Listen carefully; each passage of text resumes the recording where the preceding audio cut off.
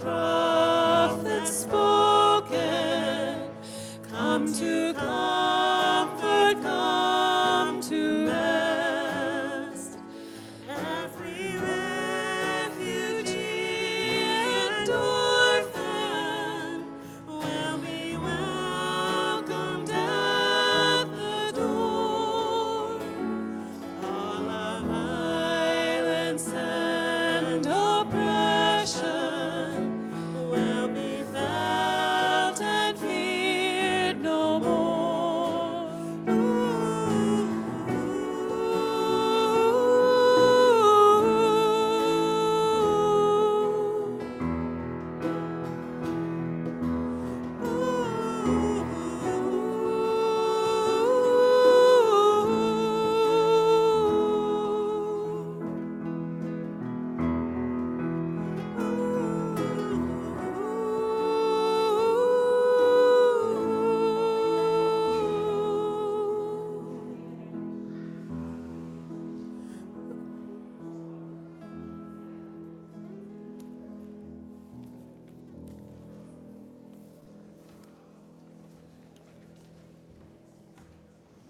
Good morning.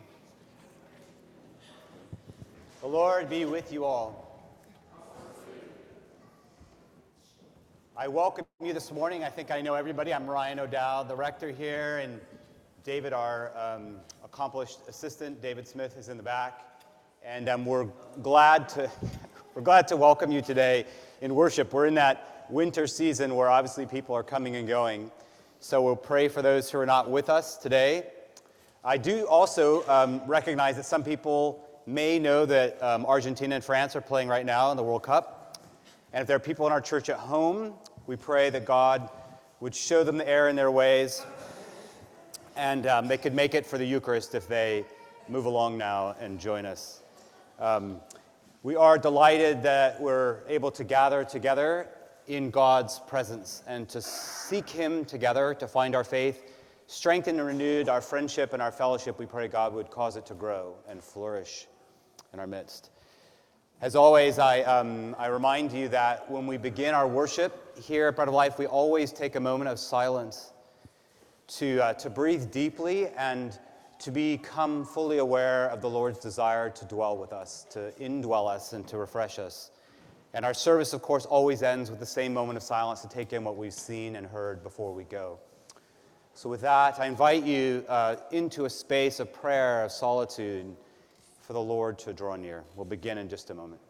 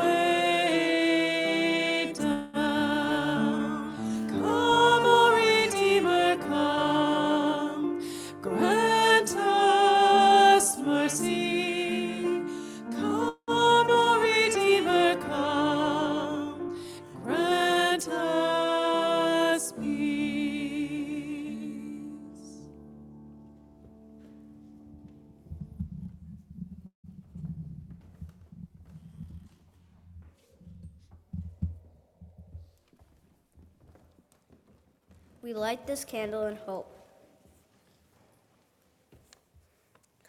We light this candle for peace. We light this candle in joy.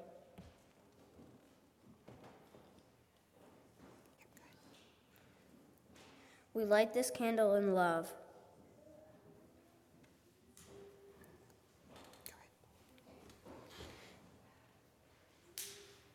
God our Father, the angel Gabriel told the Virgin Mary she was to be the mother of your Son.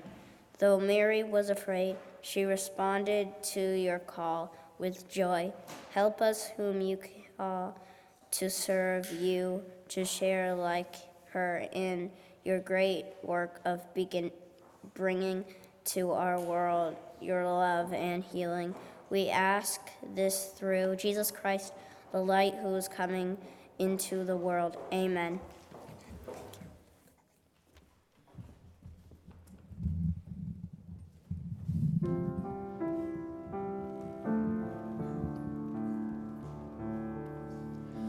Look now upon our need, Lord, be with us. Heal us and make us free from our sin. Come, O Redeemer, come, grant us mercy. Come, O Redeemer, come, grant us peace. Come, O Redeemer, come, grant us mercy.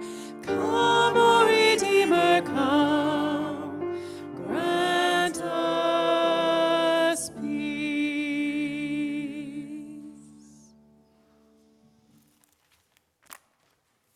Stand together. Prepare the way of the Lord, make straight his paths, and all flesh shall see the salvation of God. Let's join together in singing our processional hymn, Lift Up Your Heads, Ye Mighty Gates.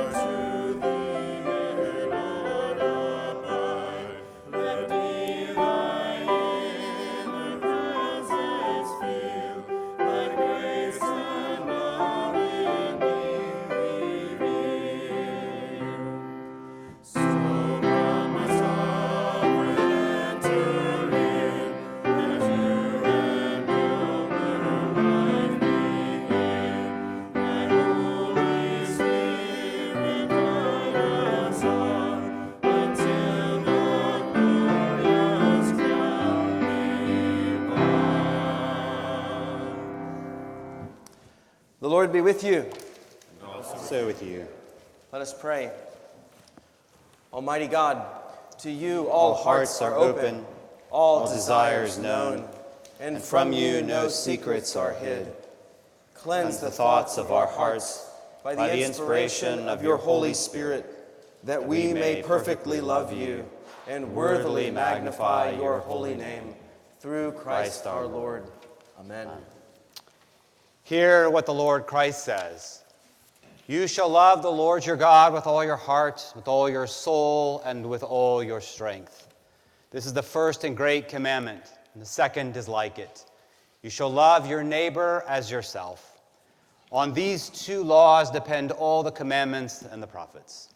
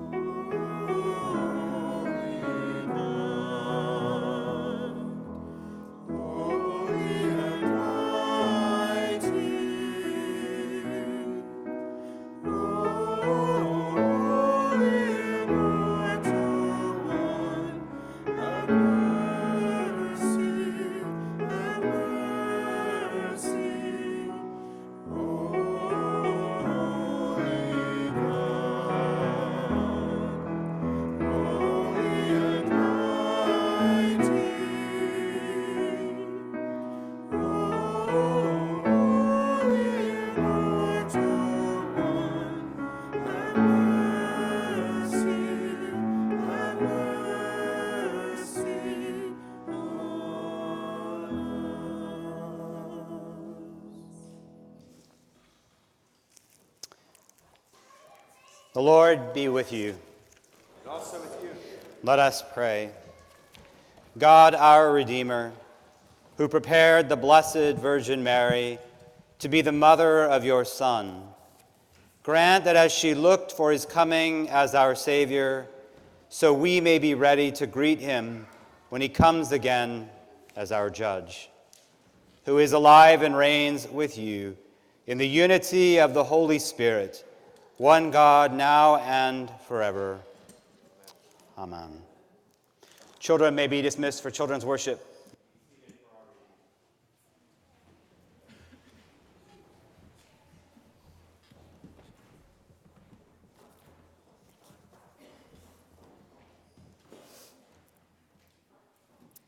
A reading from the prophet Isaiah. Again, the Lord spoke to Ahaz.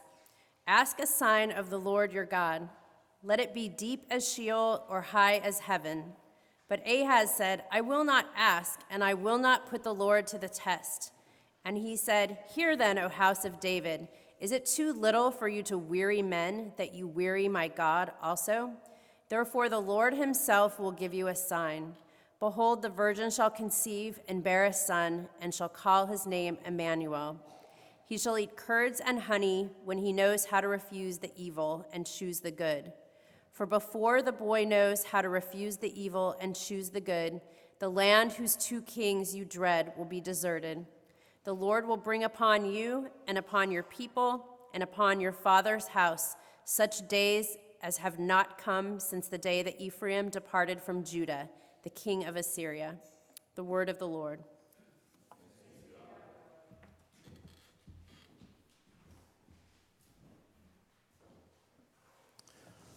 Would you please stand?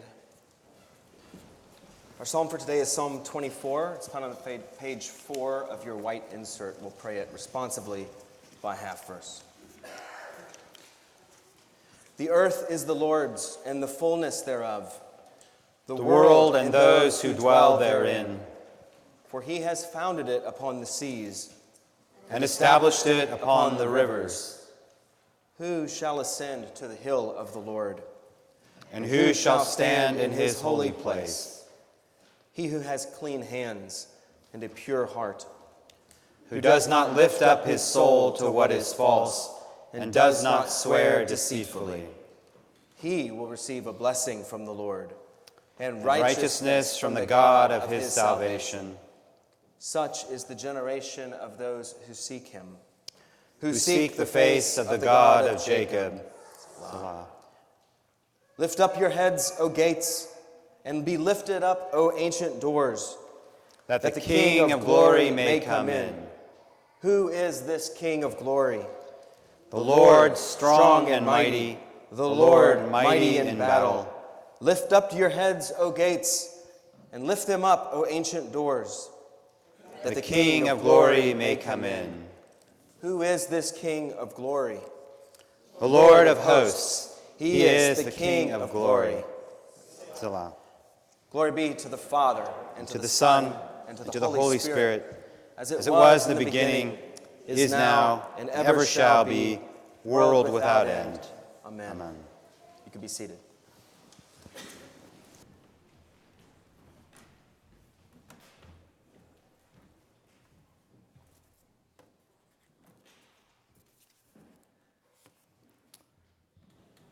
A reading from Romans, chapter 1, verses 1 through 7.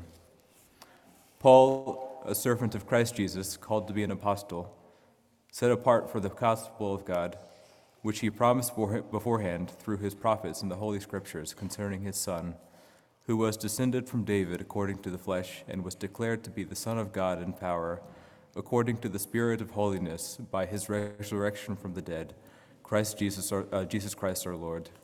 Through him we have received grace and apostleship to bring about the obedience of faith for the sake of his name among all the nations, including you who are called to belong to Jesus Christ. To all those in Rome who are loved by God and called to be saints, grace to you and peace from God our Father and the Lord Jesus Christ. The word of the Lord.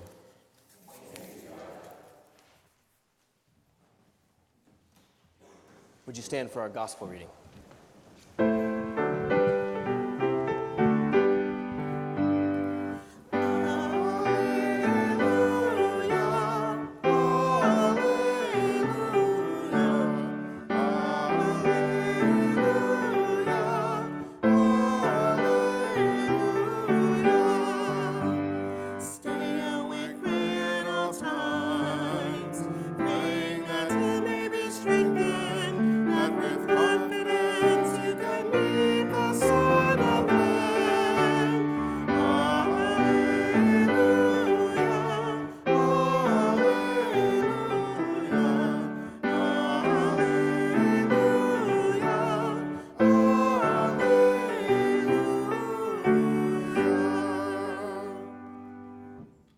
This is the holy gospel of our Lord Jesus Christ according to St. Matthew. Glory to you, Lord Christ. Now the birth of Jesus Christ took place this way. When his mother Mary had been betrothed to Joseph, before they came together, she was found to be with child from the Holy Spirit. And her husband Joseph, being a just man and unwilling to put her to shame, resolved to divorce her quietly. But as he considered these things, an angel of the Lord appeared to him in a dream, saying, Joseph, son of David, do not fear to take Mary as your wife, for that which is conceived in her is from the Holy Spirit. She will bear a son, and you shall call his name Jesus, for he will save his people from their sins. All this took place to fulfill what the Lord had spoken by the prophet. Behold, the virgins shall conceive and bear a son, and they shall call his name Emmanuel, which means God with us. When Joseph woke from sleep, he did as the angel of the Lord commanded him. He took his wife, but he did not know her until she had given birth to a son, and he called his name Jesus. The Gospel of the Lord. Praise to you, Lord Christ.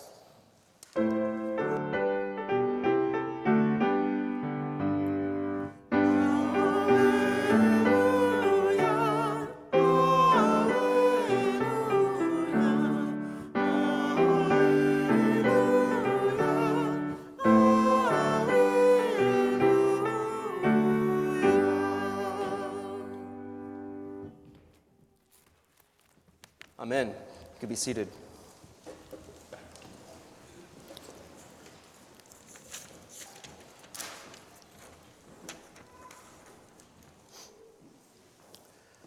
Lift up your heads, O gates, you ancient doors. Lift them up, that the King of glory might come in.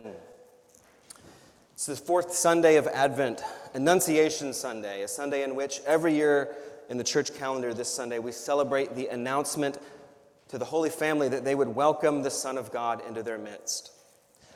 Like Paul says in that introduction to the letter to the Romans that was read a second ago, he was according to the flesh, the Son of David, but according to the Spirit of holiness, the Son of God in power. This breaking into the world of God's own Son is what we're about today. We're on a 3-year cycle with our lectionary. We read through the scriptures every 3 years. In 2 of those 3 years, we get the Annunciation to Mary, the angel Gabriel coming to Mary and saying, "Greetings, favored one, the Lord is with you." And you hear even in our prayers today about the Annunciation to Mary. But our gospel reading today is about the Annunciation to Joseph, her husband. Mary's not even in the scene. She's mentioned, but she's not there. It's a conversation between God through his angel and Joseph. So we'll look at that today. But we have to start with Isaiah. There's probably no more iconic verse for the season of Advent or the coming of Christmas in the Old Testament than Isaiah 7:14. The virgin shall conceive and bear a son. I want to just reflect with you for a moment on the ancient context of this. So think back to the 8th century BC, to the Syro-Ephraimite War. You know about this, right? Okay. Ahaz is king at this point in Israel's broken history. The kingdom of Israel is divided into 2 kingdoms. The kingdom of Judah in the south, the kingdom of Israel in the north, and they're at war with each other. But there's a third king, the king of Syria, who's going to team up with the king of Israel in the north against the people in Judah in the south, where Isaiah the prophet is in our reading. And King Ahaz, as you might imagine, realizes it's 2-1, and it's not a good situation.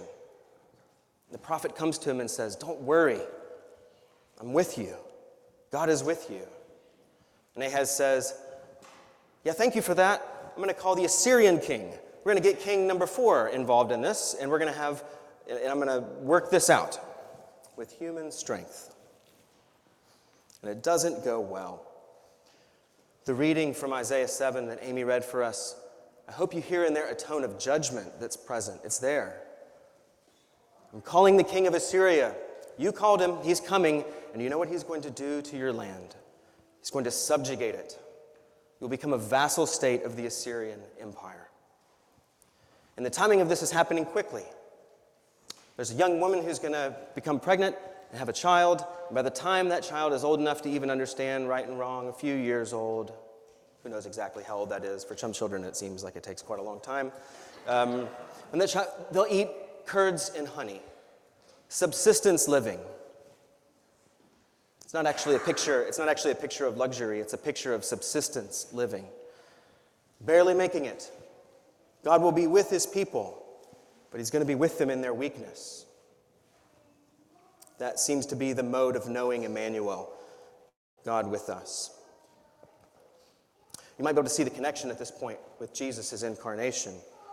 It is not something that comes with great glory.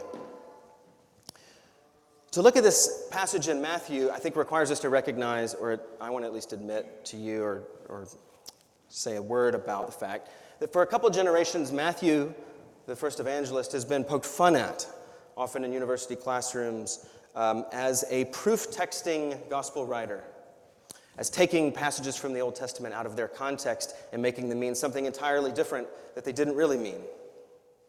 Sort of like the person who predicts the end of the world because they've read the book of Daniel, and they can tell you when it's going to happen. Just so you know, they've always been wrong, every time. Matthew says, look, the virgin will conceive and bear a son. And he's talking somehow about Jesus, Matthew is saying about Isaiah. Matthew's not dumb. Matthew knows the story of Israel, and as I hope to draw out in a second. Early Christians understood that God had a long backstory with the people of Israel, a long story that he was continuing to work in. But something happens when the Lord Jesus Christ rises from the dead. The lights come on. And the apostles begin to understand, wait a minute. These scriptures were not just telling a story about a people. They were telling a story about a person who comes as the fulfillment of the hopes of that people. Matthew's interpretation of Isaiah 7:14 is helped by an intermediate translation of the Hebrew scriptures into Greek. You might know this, some of you. You're a nerdy bunch. The Hebrew word for young woman or virgin, I think our ESV that we used has virgin. The Hebrew word can mean just young woman. It doesn't have to specify virginity. The Greek word in the translation there, parthenos, almost always means a virgin, although it can sometimes mean a young woman. There's ambiguity in life. But Matthew's seizing on the fact that Mary is a virgin. The text makes it clear. They had not come together. What is conceived in her is from the Holy Spirit. Matthew actually even connects his account, the narration of the angel's speech to Joseph, very closely verbally with what's there in Isaiah. It's hard to bring out into English, but it's basically that she in her stomach has something. That's how it goes. In gastri ekuse, and you will call his name. It's a close correspondence. Matthew is scripting the story of Jesus according to its meaning, the interpretation of Isaiah.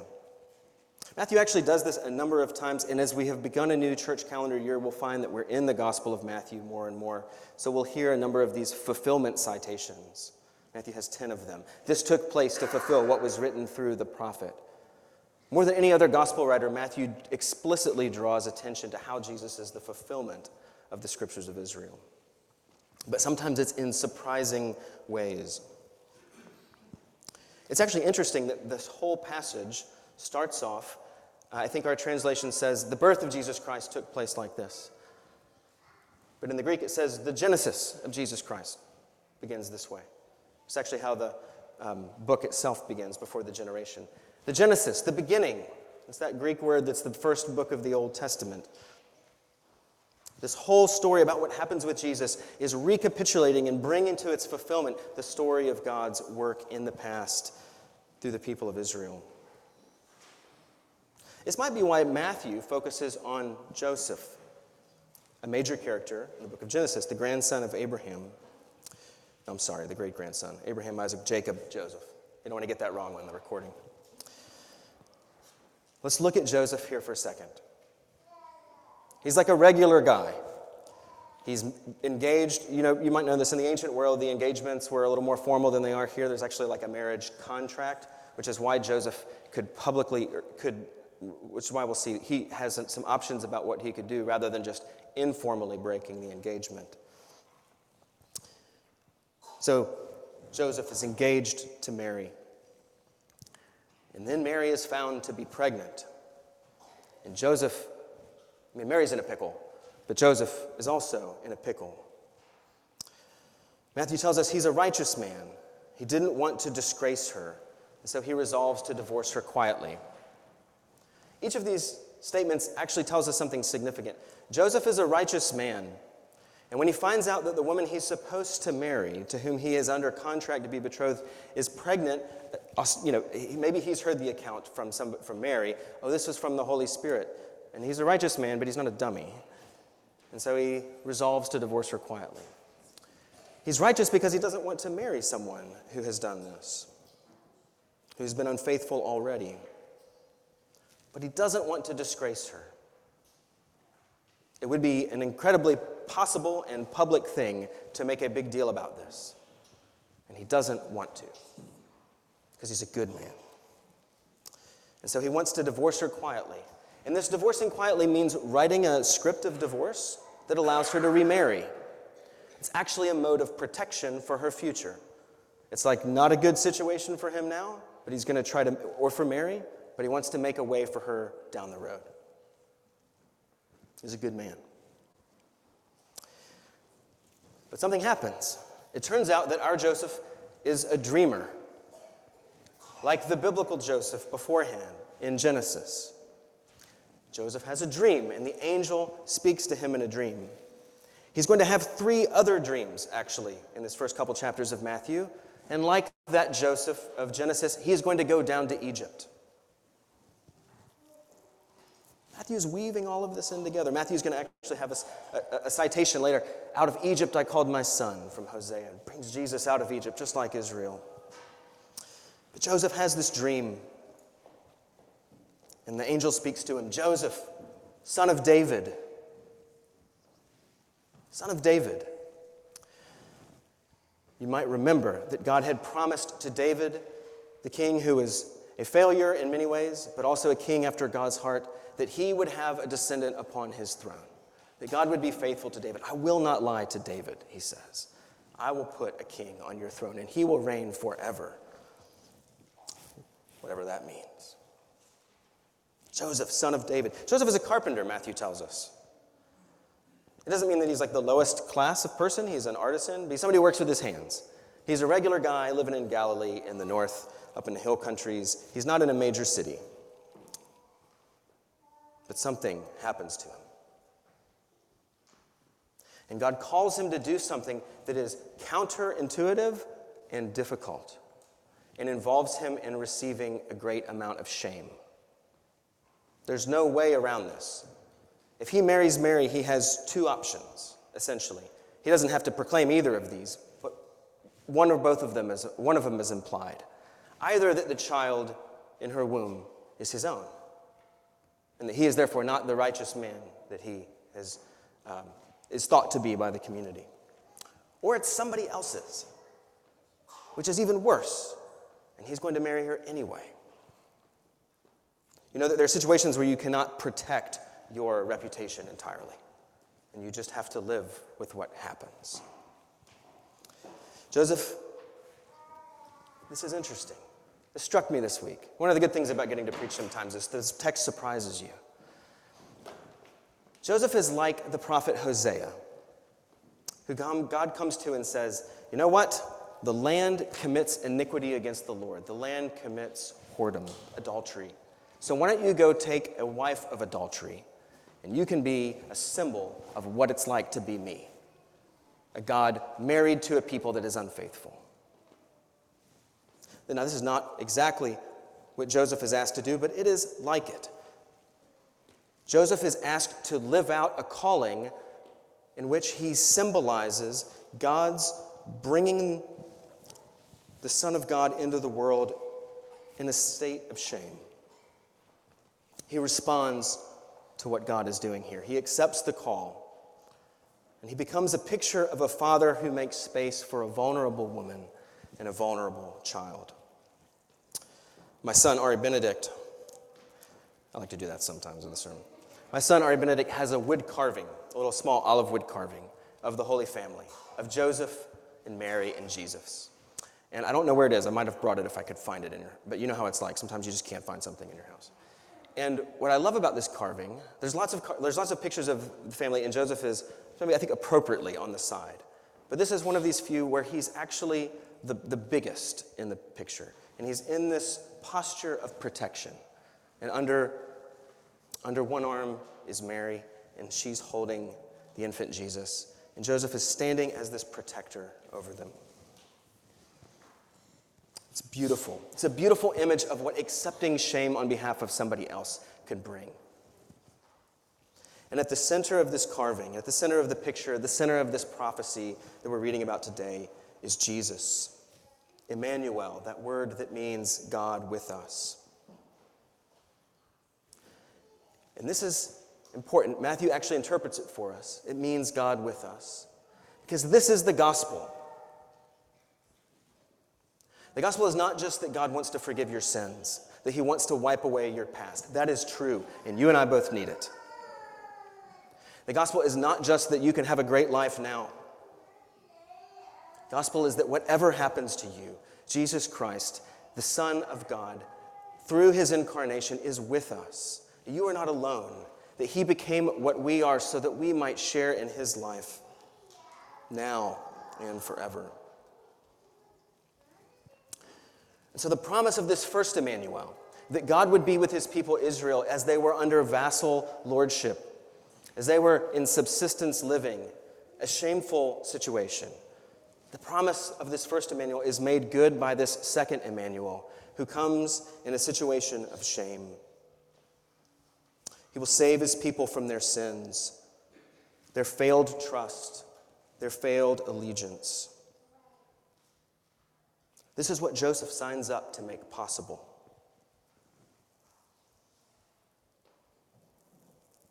He could have turned away.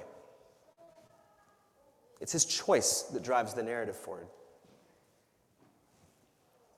And God's in charge of the narrative, but Joseph's choice is here.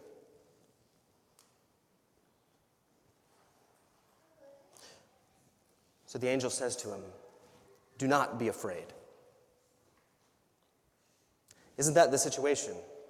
There's a call that is hard for many reasons. Doubt, uncertainty. Really, is this really the angel? I can't tell if it's really the angel. Do not be afraid, he says, to take Mary and her son. It's an admission that the idea that God would be with us, that we're going to live in such a way that trusts that God is with us, is a scary thing. Do not be afraid. This is the call to us. Do not be afraid to take Mary and her son in the full confidence of God's plan. This is the call. We were having a conversation, a couple of us the other night. This is the call to those who are not part of the church. This is the part of the church's evangelistic call. Do not be afraid to take on the shame of the cross. It's a life-giving scandal. It is good news. It is bizarre good news. But I bear witness, it is good news. And this is the call to us who are within the church. Don't be afraid to conform your life to the gospel of Jesus Christ. Don't be afraid to take this God with us in the strange form that he comes into yourself. In doing this, you follow in the footsteps of Joseph and of the saints whose lives have been transformed through the obedience of faith to hold forth to the world the truth that God is with us. Amen.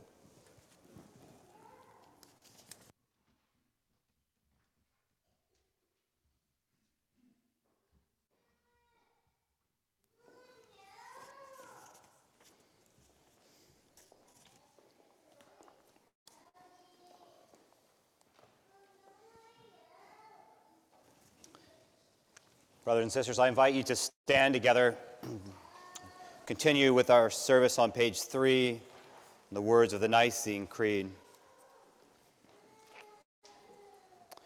We believe in one God, the Father, the Almighty, maker of heaven and earth, of all that is visible and invisible.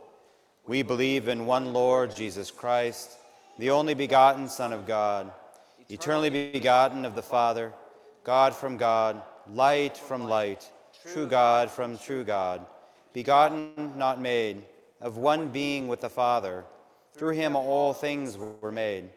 For us and for our salvation, he came down from heaven, was incarnate from the Holy Spirit and the Virgin Mary. He made man. For our sake, he was crucified under Pontius Pilate. He suffered death and was buried. On the third day, he rose again, in accordance with the Scriptures. He ascended into heaven and is seated at the right hand of the Father. He will come again in glory to judge the living and the dead, and his kingdom will have no end. We believe in the Holy Spirit, the Lord, the giver of life, who proceeds from the Father, who with the Father and the Son worshipped and glorified, who has spoken through the prophets. We believe in one holy, Catholic, and apostolic church.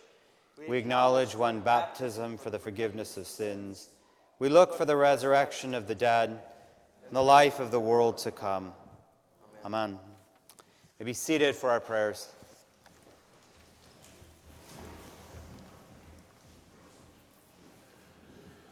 As we pray together this morning, the prayer will be in segments, and after each segment there will be a time for your silent prayer, after which I will say, Lord, in your mercy, and I invite you to respond with, hear our prayer. And during one of those segments near the end, I will invite you to offer prayers out loud.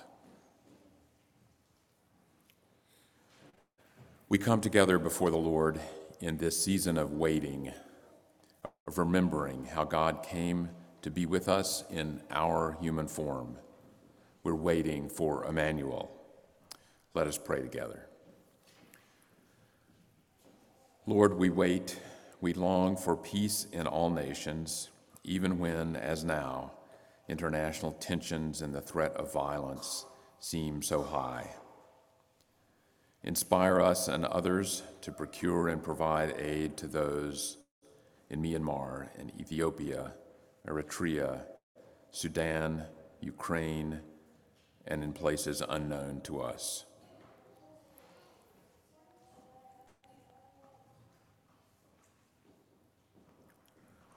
Lord, in your mercy, our Father, move in the hearts of those in authority, here and in all countries, that they will love justice, establish equity, promote righteousness, and speak the truth. We ask this especially for new leaders who will take office in January, including Brandon Williams, who has worshiped with us, and all others at city, state, and national levels in the United States.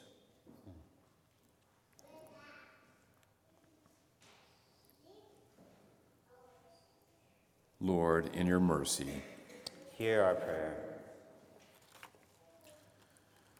Almighty God, we praise you for the earth and the fullness thereof, the seas and the rivers and the hills. Give us reverence and respect for your creation, including its plants and animals, that we may care for it wisely and have humility before its power. Give wisdom and courage to the diplomats from all nations who are concluding negotiations in Montreal this weekend about how to better protect your creation.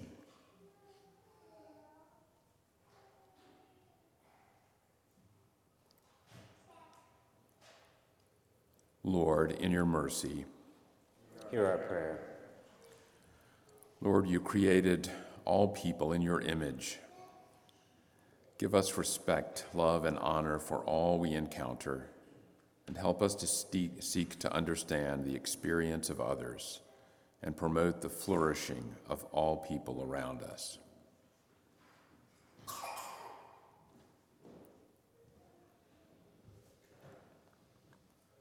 Lord, in your mercy, Hear our prayer. strengthen our bishop, Steve Breedlove, our pastors, Ryan and David, and their families, and all the leaders of churches in this area.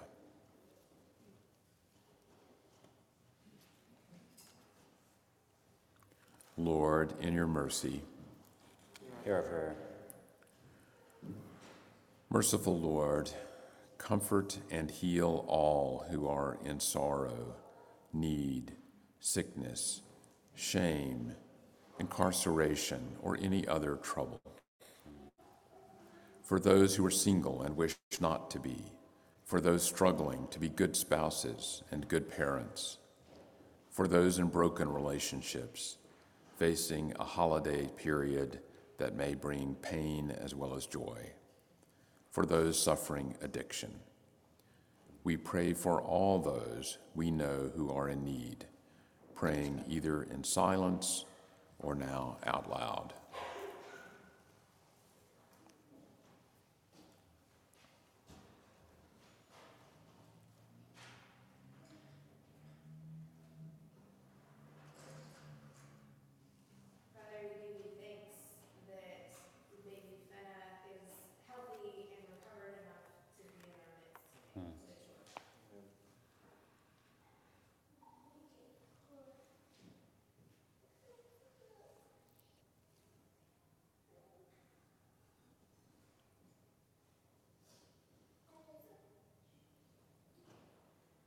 We pray for Martha and Tony and Abigail, for rhythms in home that would bring rest, that there would be joy at this young life.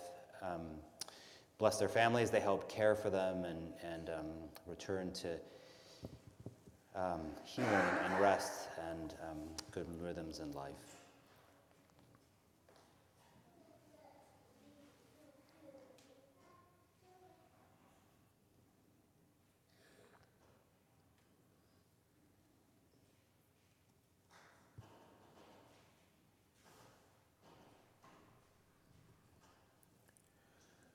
We bring these petitions before you, trusting in your love and mercy. Lord, in your mercy, help us, Lord, to have clean hands and a pure heart, be righteous in your sight, and receive your blessings. Amen.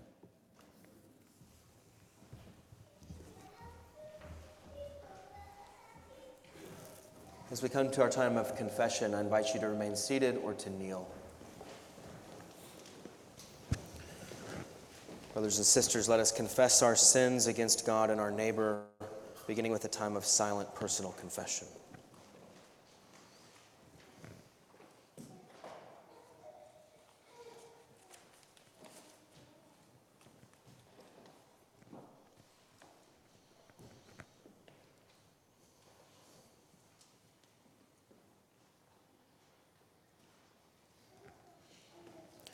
Most merciful God, we confess that we have sinned against you in thought, word, and deed, by what we have done and by what we have left undone. We have not loved you with our whole heart. We have not loved our neighbors as ourselves. We are truly sorry, and we humbly repent. For the sake of your Son, Jesus Christ, have mercy on us and forgive us, that we may delight in your will and walk in your ways, to the glory of your name. Amen. Stand now and receive the Lord's forgiveness.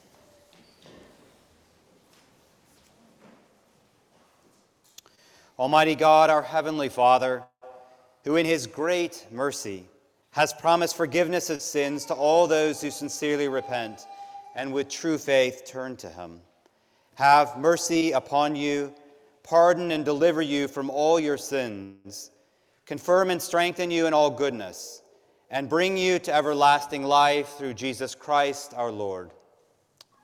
Amen. Hear the word of God to all who truly turn to him. The saying is trustworthy and deserving of full acceptance, that Christ Jesus came into the world to save sinners. Now the peace of the Lord be with you all. And also with you.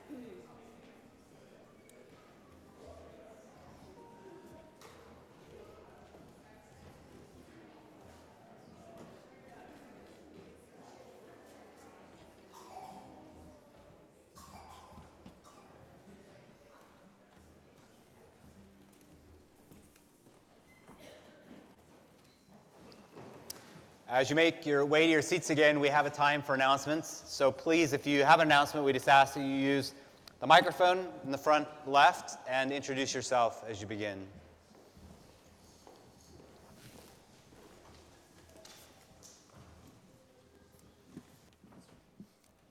Hello, everyone. Some people gave me grief for my announcement last week, so I'll try and shift the tone a little bit. So my name is Joe. I am a graduate student at Cornell. I'm also a proud resident of the Chesterton House, which some of you may have heard of. It's a community of Christian students, undergrads and grads at Cornell. And we've reached the time of year where all the undergrads have now gone home. You can kind of tell because this row is empty. And so the house is very empty and quiet. And at Chesterton House, we have this tradition of every Sunday, we have Sunday night dinner. And so even though during the week people are out and about and at classes, on Sundays, everyone's together, and the house is very alive and vibrant. And that's not going to be the case tonight because everyone's gone.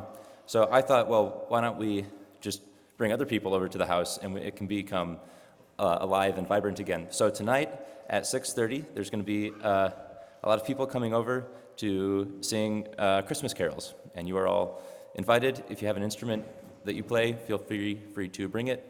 6:30 at the Chesterton House. The address is 115 The Knoll Road in Ithaca, 115 The Knoll Road. Thank you.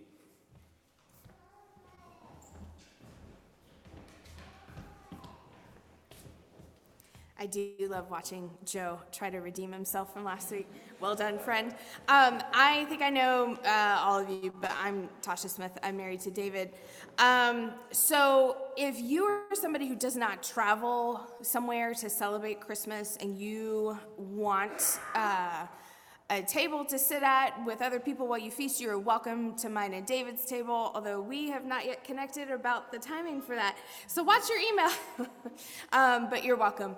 And the second thing, because we're rounding the corner through December, looking ahead to Second Saturday in January, I just wanted to say a big thanks. Y'all, we've done Second Saturday for 5 months in a row.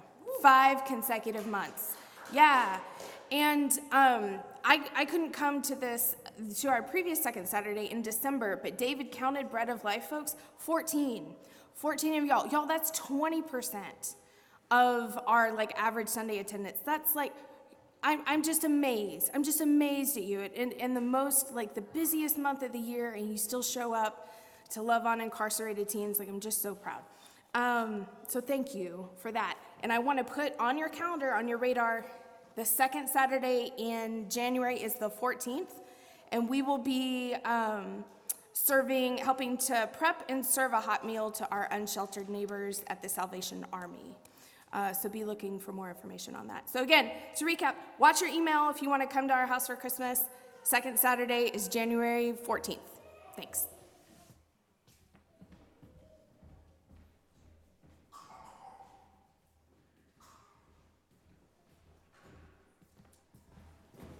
Morning, everyone. I'm Paul Friesen.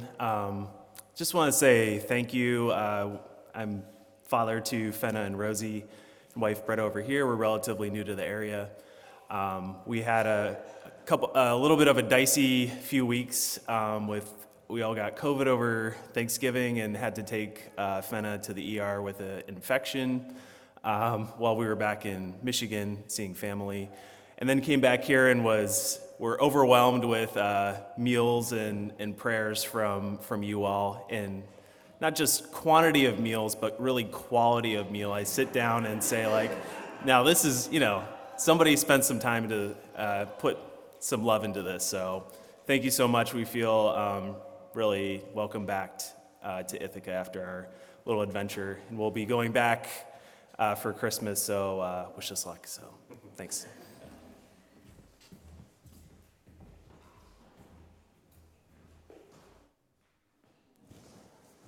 Joe, if we could talk afterwards about your announcement, it would be good. Thanks. No, I'm just kidding. I just want to draw your attention to a couple other announcements. There's a rival musical event this evening. Jessica's giving, along with faculty at Opus Ithaca, a concert. You see that first, all the information's on the first bullet point on page 12 on your announcements, but I just wanted to draw your attention to that too. It's not just unhoused neighbors who would go to the Salvation Army for a meal. Yeah.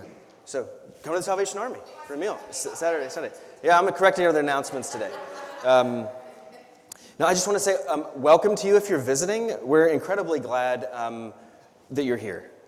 We make it an aim, Ryan and I do, to connect with folks who are new, but it's sometimes awkward and sometimes, like the end of service is busy. So anyway, we'd love to connect with you in person. There's a couple other ways to get connected to Bread of Life if you would like to be. If you're technologically inclined, on page 12 there's a QR code that you can scan and put your information in on a form to get on our weekly email list and also to communicate anything else that you might wish to communicate with the leadership of the church. There's also the old school manual sign-up clipboard on the back table. I just want to, if I can not embarrass you too much, Chuck, I'm just so grateful when you come and grace us with your presence. Pastor Chuck Tompkins, who's a longtime pastor and steward of the kingdom of God in this town. So thank you for being with us, Chuck.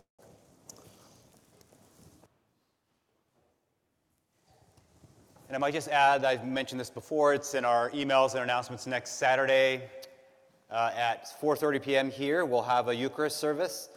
And New Life Presbyterian Church, and maybe a few other people will be joining us. And I think all of our numbers will be a little low. It'd be good to be joined by another church. So if you're thinking ahead and you show up on Saturday, it'd be a good Sunday to move in and forward and just make lots of space for people who aren't accustomed to worshiping in this room, because they'll want to look for seats and know they have enough chairs. And so be early and we will celebrate together. It will be a Christmas service. So it's Christmas Eve evening, but in the history of the church, you can celebrate Christmas on Christmas Eve, so that's what we will do together at that time. So hope to see those of you who are here. Those who are not, we pray for safe travels. Now I invite you to stand together. And I might call your attention. I used to get comments when I pointed out things in the liturgy that were helpful to people, and I should do that more often. But we're entering this season now that begins, or this part of the worship service, where we begin with recognizing the great gift of Jesus to us in our lives. And we do so by giving God back bread and wine, symbols of our life and work, and then he gives them back to us again in a meal that shares the Son with us. And there's this cycle of giving that we're entering into right now with the Lord as he blesses us. So I encourage you to welcome him with your own generosity. As we prepare to come to the Lord's table, let us present our gifts to God. Yours, O Lord, is the greatness and the power and the glory and the victory and the majesty. For everything in heaven and on earth is yours. All things come from you, and of your own we give unto you. Let's join in singing our offertory hymn, Come Light Our Hearts.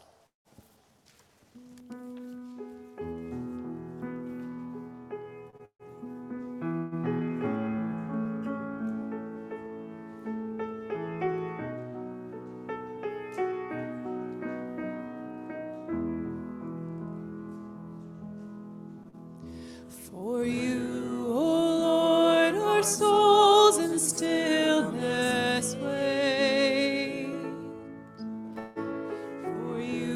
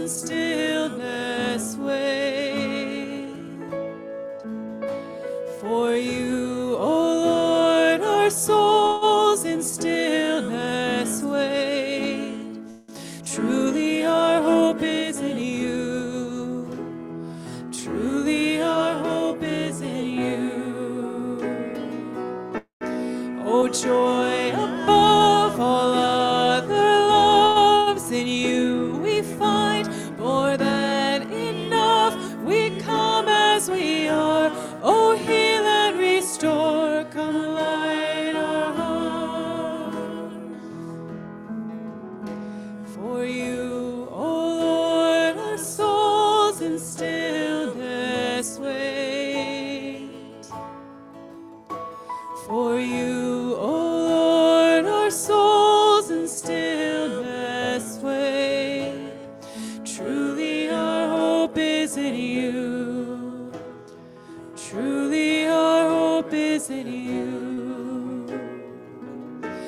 Oh, joy above all other loves, in you we find more than enough. We come as we are. Oh, heal and restore. Come light our hearts.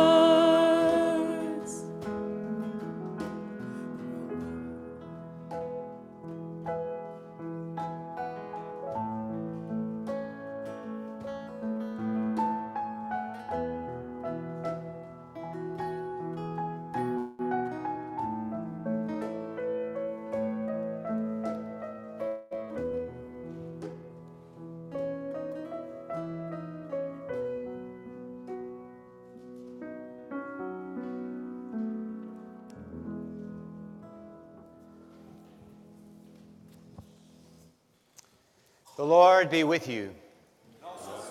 Lift up your hearts. Let us give thanks to the Lord our God. It is right to give him thanks and praise.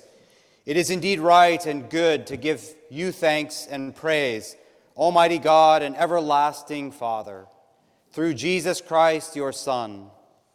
He is the one foretold by all the prophets, whom the Virgin Mother bore with love beyond all telling. John the Baptist was his herald and made him known when he at last came. In his love, Christ fills us with joy as we prepare to celebrate his birth, so that when he comes again, he may find us watching in prayer, our hearts filled with wonder and praise. And so with angels and archangels and with all the company of heaven, we proclaim your glory and join in their unending hymn of praise.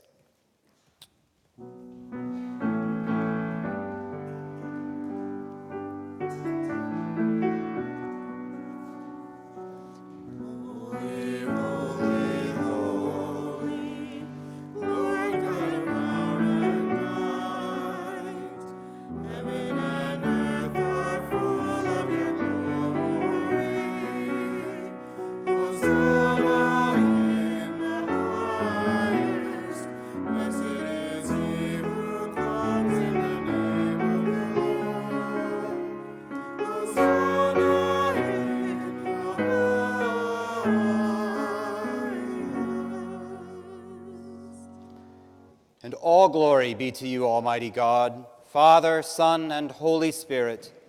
For in your infinite love you made us for yourself, crowning us with glory and honor to rule over the works of your hands.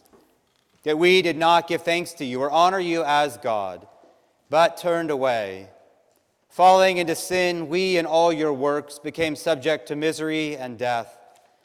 But you, in your tender mercy, sent Jesus Christ, your only and eternal Son, to share our human nature, to live and die as one of us, to reconcile all things in heaven and on earth to you.